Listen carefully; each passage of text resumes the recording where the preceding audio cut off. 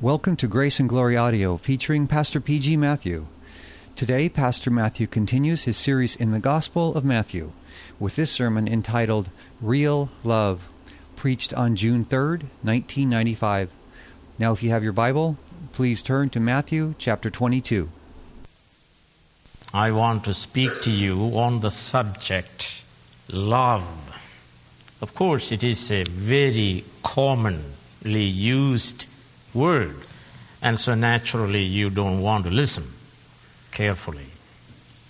One day, a Pharisee, an expert in the law, which of course is the first 5 books of Moses, tested Jesus with this question. What is the question? Teacher, which is the greatest commandment in the law? And you know, Jesus replied, love the Lord, your God, with all your heart, with all your soul, and with all your mind. This is the first and greatest commandment. And the second is like it, love your neighbor as yourself. Then Jesus said, all the law and the prophets, that means the entire Bible, hang on these 2 commandments. In other words, the will of God for us is to love God without a limit and love our neighbors as ourselves. That's what Christian life is all about. Christian life is learning to love and to love. First of all, God. And secondly, our neighbors. Now, in the Greek language, you know, there are 3 words that are used referring to love. First, of course, is eros. Now, this word does not appear in the New Testament or in the Old Testament. Now, from this word eros, we have erotica. Eros stands for sexual love, romantic love. Now, the world mostly major in this word is philia, from which we have the word Philadelphia, the city of brotherly love. And this word philia generally refers to affection between friends. Now, both eros and philia can be motivated by self-interest, self-gratification, self-protection. But there is a third word, and you know it. The Greek is agape. Now, this word alone points to a self-sacrificing love. A lack of self-interest, self-gratification, self-preservation. It is love that is primarily motivated by the interest and welfare of others. Now, the Bible says all men are conceived in sin and born sinners. This is the clear teaching of the Bible. All are sinners. All have sinned. Therefore, they are enemies of God and absolutely incapable of loving with this kind of agape love, self-sacrificing love, other-affirming love. Now, this agape is very sparingly used by secular writers, if it is used at all. But when you come into the New Testament, this is the word that is most widely used with reference to love for God and love for spouse and love for the enemies. And this love is divine in the sense it is the love the persons of the Godhead loves one another with from all eternity. Now the Bible speaks about this. If you turn to St. John chapter 3 and verse 35, listen to this language. The Father loves the Son. Father loves the Son. And this is the love of the Father to the eternal Son in the persons of the Trinity. And this love is an attribute of God. And this love is eternal. Father loves the Son. Son loves the Holy Spirit. Holy Spirit loves the Father. Father loves the Son. There is that communion among the persons of the Trinity. So, point number 2 is that we must know this, that this agape love is not the love that you see in the world of sinners. I just made the point that they are absolutely incapable of doing it. It is a divine love and brought from heaven into this world in the person of Jesus Christ. Point number 3 is this, that we cannot love God, first of all, most of all, with all our heart, mind, soul, and strength, and our neighbor as ourselves, with this kind of love, unless God first loves us, and our love will be a responsive love to God. Before man, sinful man, is able to love God, God must love him and change his sinful enmity toward God and neighbors. As enemies of God, we crucified Jesus Christ. We did not love God with all our heart, mind, soul, and strength. And as sinners, we war against our neighbors. We kill our own children in the womb for our pleasure and convenience. So no sinner can love God and his neighbor without God in love changes his nature of enmity to love. Therefore, we read in the New Testament, God loved sinners in Jesus Christ and planned our salvation from all eternity. Christ loved us and gave his life in behalf of us for our salvation.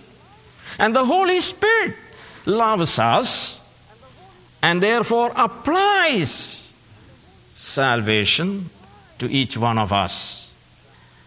So St. John says in 1 John chapter 4 verse 11, dear friends, since God so loved us, we also ought to love one another.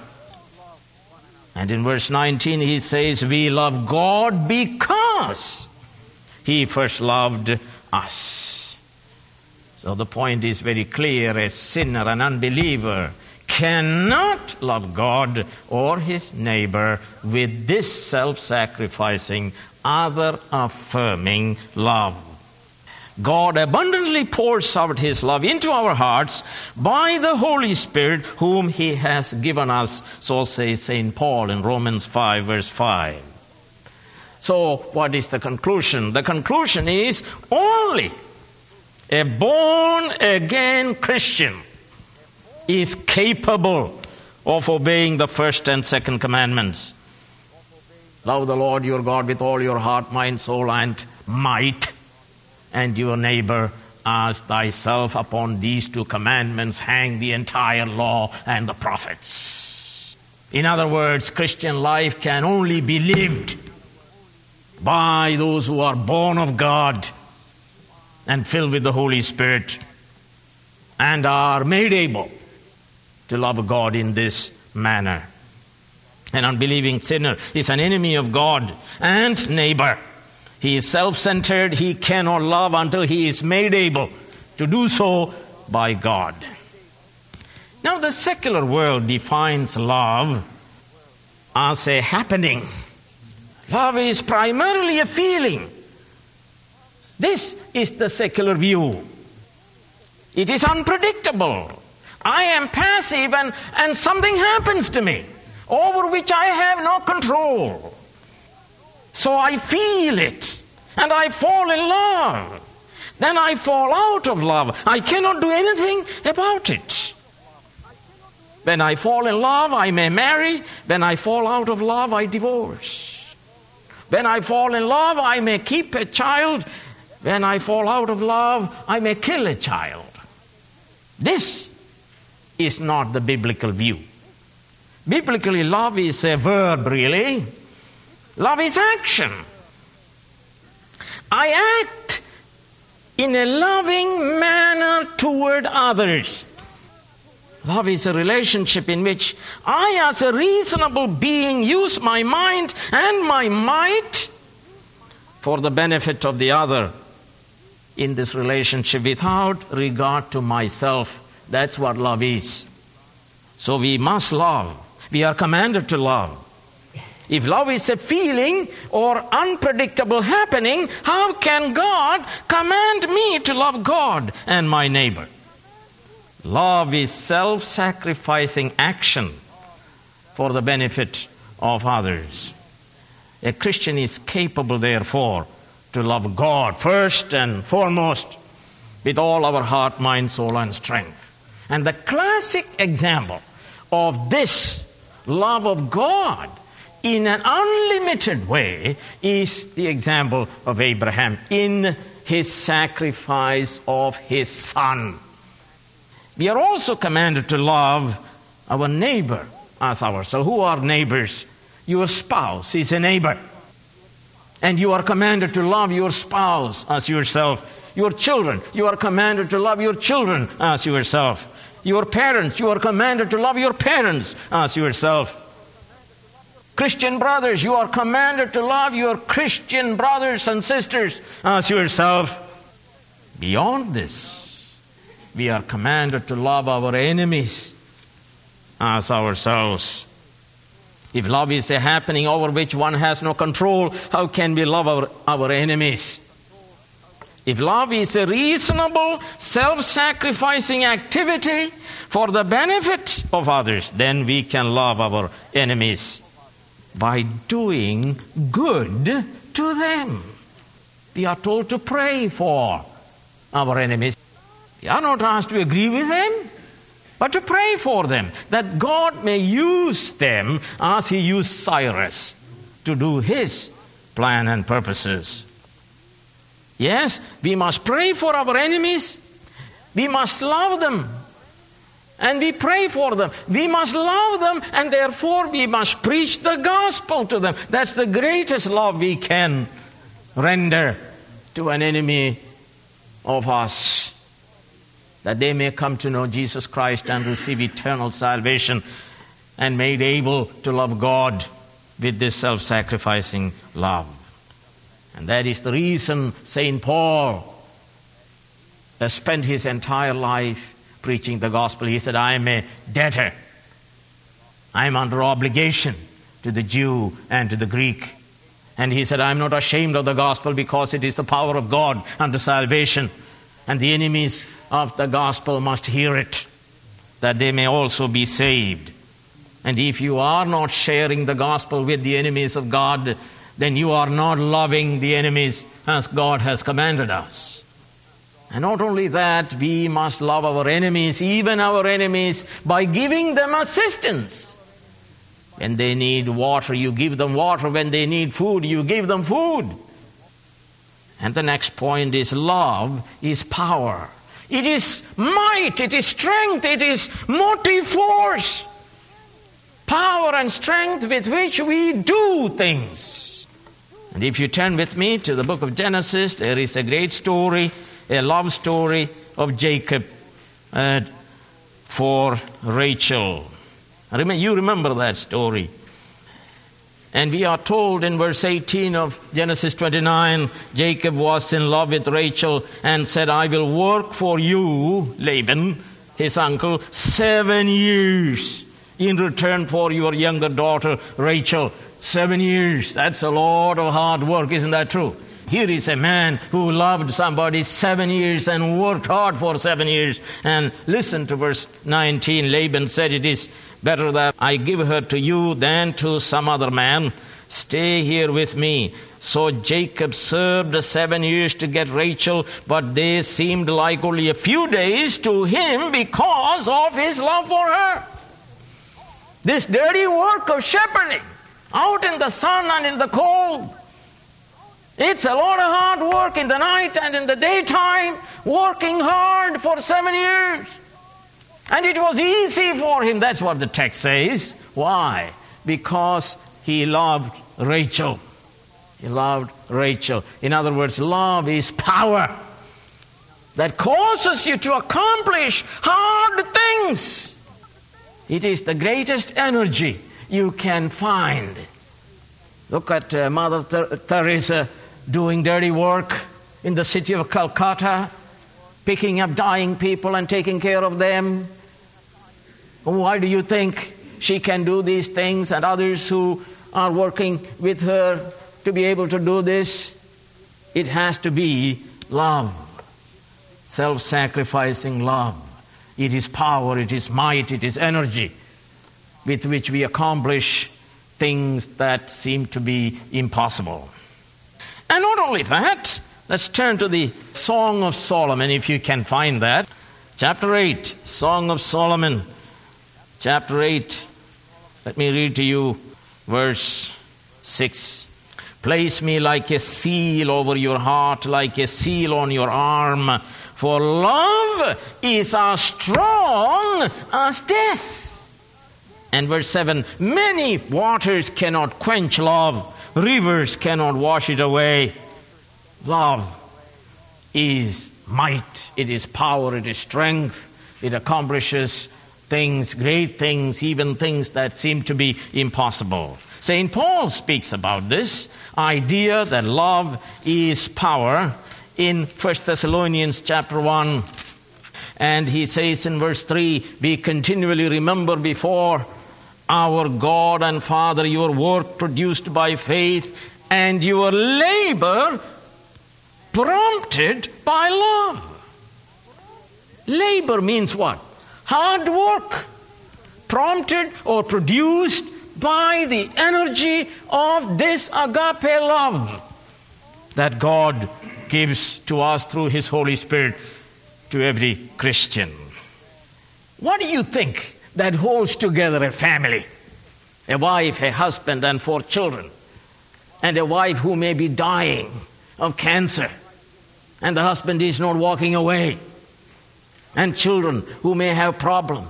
What do you think that holds that family together? It is this love of God. What do you think that holds together a church consisting of people from all backgrounds? It is love of God that holds a church in unity. Think about that. Think about that. God commands us, first and foremost, to love God, the true God, the infinite God, the God of the Holy Scriptures, Father, Son, and the Holy Spirit, with all your heart, mind, soul, and strength, and your neighbor as yourself. The people of the world being sinners, it is an impossible commandment. And therefore God loved us first. And through His love He changed us, He transformed us, and made us able to do what? To obey this commandment. And may God help you to be saved. If you are not born of God, may God help you to be saved by repenting of your sins and trusting in Jesus Christ alone, that you may be saved, that the Holy Spirit may pour in abundance this powerful love with which you will love God most of all, and your neighbor as yourself. This other affirming and self-denying love. Now, I'm interested again to speak about this subject, love. I already made the point that the world is steeped in eros, in erotica. Each man is bending over himself like a shrimp. He's interested in himself, he loves himself, and he uses everybody else for his own benefit, self-gratification, self-interest. He even kills his own baby for his own pleasure and convenience. This is the time in which we live. But it is not anything new. It happened throughout history because people are sinners. Everyone is born a sinner and self-centered. And he uses everybody else for his own self-purposes. So we made the point that no one can love God with all his heart, mind, soul, and strength, and his neighbor as himself with self-sacrificing, other-affirming love, unless God loves that person and causes that person to be born of God and made able to love God with this agape love. And we also made the point that love is divine. It is an attribute of God. And therefore, when God loves us, he loves us. The next point is he loves us with everlasting love. Love is everlasting. Well, we are told about this specifically in the book of Jeremiah, chapter 31 and verse 3. Oh, it is very, very comforting for us to know the kind of love with which God loves us. It is not an emotional thing. It is intelligent love. And in verse 3 we read, Jeremiah 31, the Lord appeared to us in the past saying, I have loved you with an everlasting love. I have drawn you with loving kindness. I will build you up again, and you will be rebuilt, O Virgin Israel. Again you will take up your tambourines and go out to dance with the joyful. God loved us with an everlasting love because the nature of this agape is that it is everlasting. Even the love with which we love God and one another is love God has first put into our hearts. It is everlasting love. If that is true, how much more it is everlasting when God loves us. And so God says, yes, I have saved you. I have dealt with your sin, this self-centeredness, this arrogance, this rebellion, this pride. I have delivered you from that. I sent Jesus Christ, his name is Jesus, for he shall save you from your sins. And therefore now you are able to obey the Shema, which is what? Love the Lord your God with all your heart, mind, soul, and strength.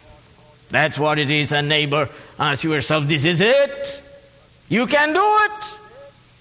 Let's take a look at this point about loving God with all your heart, mind, soul, and strength. What does that mean? What does that mean? Does it mean some kind of feeling that dwelling over us and we feel great or good? Oh no. We define love of God with all our soul, mind, and heart and might in this way, that we surrender ourselves totally to him and obey him completely. It is only when we obey God totally, we love God totally. And I already made reference to the love of Abraham. God commanded him, go ahead, you take your son and sacrifice on the altar as a burnt offering. Your son, your only son, the son whom you love, you remember that? And he proved that he loved God most of all by doing exactly what God commanded him to do. If we do not obey God completely, we do not love God completely. Let me ask you, what is worship? Worship is complete surrender and submission to the one who is worthy. And that is also an act of love. And so let us not say that we love God when we don't obey Him. And a child says, I love my mother and father, but the child refuses to obey father and mother. Love for God means total obedience to Him. That's what it simply means. Let's turn to 1 John chapter 5 and verse 3. It says this: this is love for God. You see, this is love for God, to obey His commands. And His commands are not what? Burdensome. We are telling God every day almost, what is it? Oh, your yoke is heavy. Your burden is too much. Your commandments are grievous. It's full of burden. You know why? Because love of God is not directing us. When love of God fills our hearts, we truly agree with divine statement that His yoke is easy, His burden is light, His commandments are not grievous. Again, the point here is what? That love for God with all our heart, mind, soul, and strength is complete obedience to Him. And Jesus Himself told us in the Gospel of John, 14th chapter, and the 15th verse, if you love me, you will obey what I command.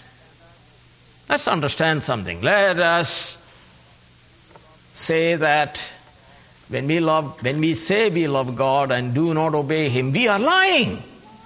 And God hates liars. God is a God of truth. And may God help us that we will not come and lie to Him. This is also true when somebody comes and says Jesus Christ is Lord and refuses to obey Him. You are lying. You are taking the name of the Lord in vain. You are committing a criminal activity when you come to the church and say you confess Jesus Christ is Lord but refuse to obey Him. It's a criminal activity. It is not an act of piety. It is not an act of godliness for which I must commend you. It will be an act of piety if we render Him obedience. Because that is the implication of that confession that you made, that Jesus Christ is Lord of my life. 1 John 14 and verse 21, it says, whoever has my commands and obeys them, he is the one who loves me, Jesus Christ said. And he who loves me will be loved by my Father, and I too will love him and show myself to him. And verse 23 says, Jesus replied, if anyone loves me, he will obey my teaching. Here Jesus Christ is laboring. He is teaching the same thing again and again and again because we are dull and slow to learn. My Father will love him and we will come to him and make our home with him. Let me tell you, when God the Father and God the Son come and make their home with us, you will discover His commandments are truly light and it is not burdensome at all. And we shall be filled with joy unspeakable and full of glory when God Himself comes and manifests to us. And let me tell you, the next point is that the love of God is the fruit of the Spirit, isn't it? That's why I said no unbeliever is able to have this agape love, because it is the fruit of the Spirit. As we read in Galatians chapter 5 verse 22, the fruit of the Spirit is love. First, it is love. It is what the Holy Spirit grows in us. This self-sacrificing agape, other-affirming, self-denying, self-sacrificing love is grown in us by the ministry of the Holy Spirit. And not only that, it is also the ultimate fruit. Let's turn to 1 Corinthians chapter 13. And the last verse says this, 13th verse, and now these three remain, faith, hope, and love. But the greatest of these is love. It is the first fruit and it is the ultimate fruit. And let me tell you, it is the fruit with which we live in heaven. In heaven, there will be perfect love. Love for God and love for one another. Believe in the bright light of divine, self-sacrificing agape love. Yes, because it is the first fruit, it is also the badge of every Christian. Gospel of St. John, the 13th chapter, and 34 and 35th verse, we read this: "A new commandment I give you, love one another, as I have loved you." Now we must pay attention. As I have loved you. It is Jesus Christ who demonstrated what it means to love God and one another and even enemies. In his life he demonstrated. Moses commanded us, but it is Jesus Christ who gave substantiation to that command by fully obeying that.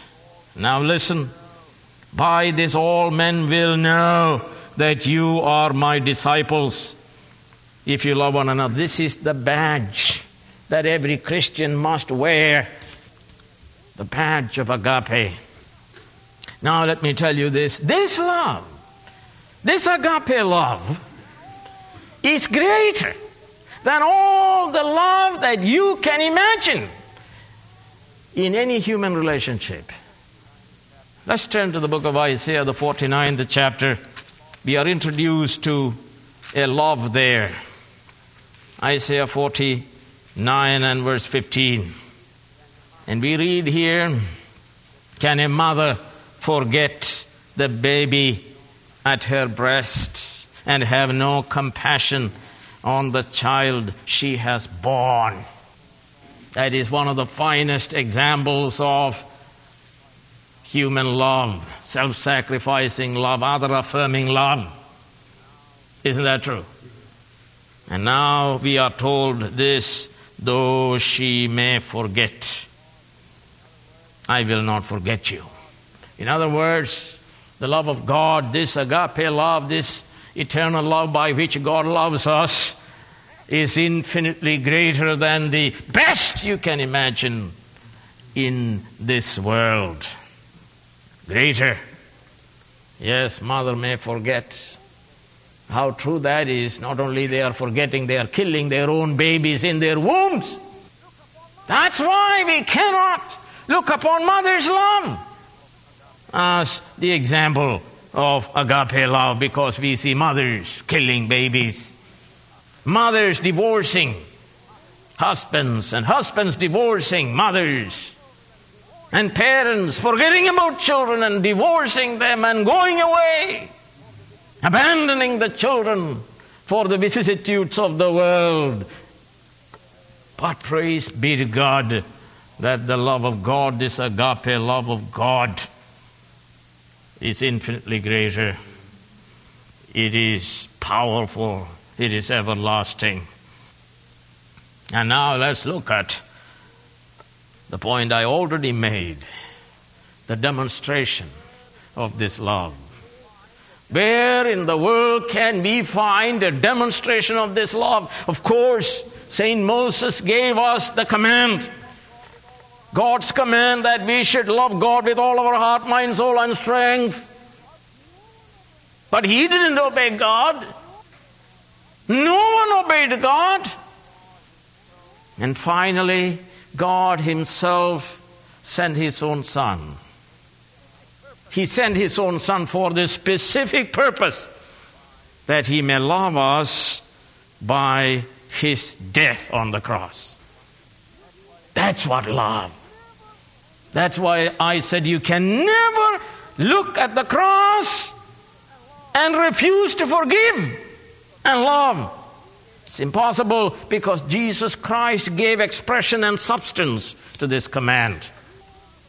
But the thing is how much God the Father loves us, that he gave his own beloved Son in whom he was well pleased. The one who was in the bosom of the Father was given up that he may die for you.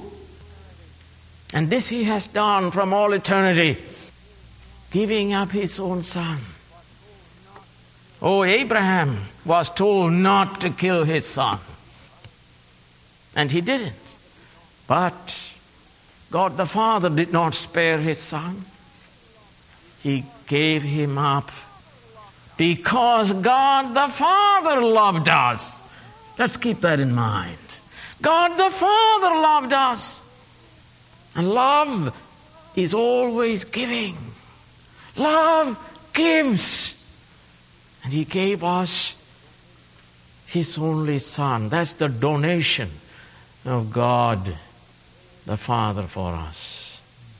There you have God the Father loving you. And not only that, God the Son voluntarily and freely loved us and gave his life for us. You see, God the Father loved us and gave his Son for us. And God the Son loved us and gave his life for us on the cross. Love gives. And God the Holy Spirit loves us. He is not glorifying himself. It is as though he is a servant. His only interest is to glorify God the Son.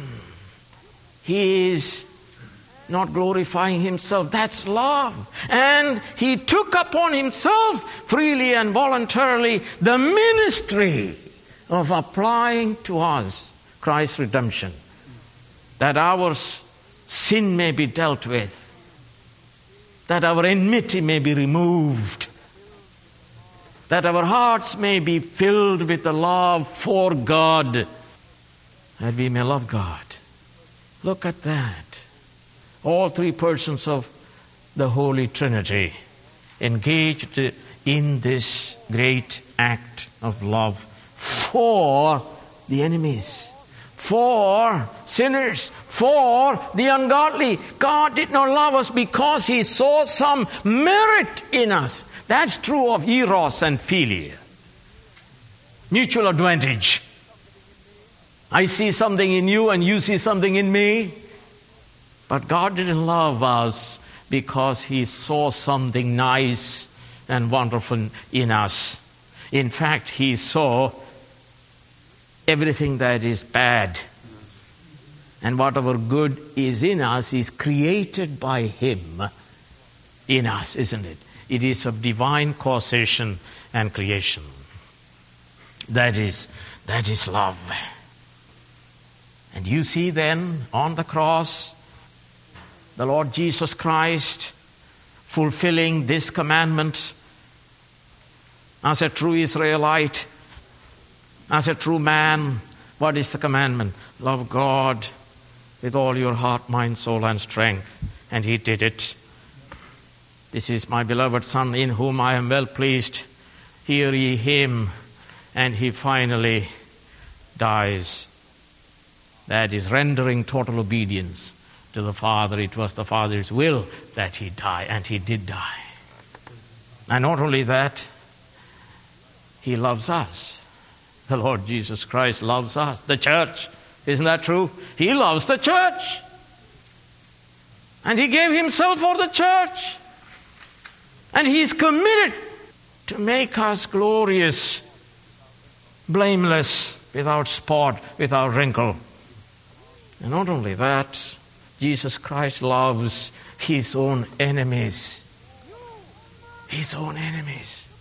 You murdered him, the Lord, the Christ, the Holy One, the Prince, the author of life. And they were convicted and they cried out, what must we do to be saved? And what is the answer? Repent and be baptized, every one of you, in the name of Jesus Christ. And you will receive the gift of the Holy Spirit. You see, Jesus Christ loves enemies. And I was an enemy of God. Amazing grace, how sweet the sound that saved a wretch like me. You were enemies of God. And if you are an enemy, let me say to you that Jesus Christ loves you. And how do you know that Jesus Christ loves you? I'll tell you, it's a very easy test. You will repent. If you repent and if you trust in Jesus Christ, it is a clear evidence of the fact what? God loves you. Jesus Christ loves you. None loves God until he is enabled to love God by changing us. And he commands us to love him. Remember, he asked the question to Simon, son of Jonas, do you love me? Do you love me? Do you love me more than all these disciples? Or more than the fish? Oh, he finally said, I do. Then he said, fine. Let me tell you what is awaiting for you. They will crucify you. But the strength of love is what? It is death-defying. And may God help us to love God with all our heart, mind, soul, and strength. And may God help us to love our enemies by praying for them, by preaching the gospel to them, and by doing good to them. And also may God help us to love the Church of Jesus Christ, for whose sake Christ died and gave himself for us. Yes, it is an impossible thing for an unbeliever to do, but it is an easy thing for a Christian to do. It is my prayer that you repent of your sin and trust in Jesus Christ alone, that you may know what it is to be loved of God and to love God. Amen. Grace Valley Christian Center is committed to the unchanging truths of the Holy Scriptures. We have been proclaiming the whole counsel of God since 1974 through our weekly worship services, our website resources, and our publishing ministry. For more information about our church, to find more edifying sermons, or to order books by the Reverend P.G. Matthew, please visit our website at gracevalley.org.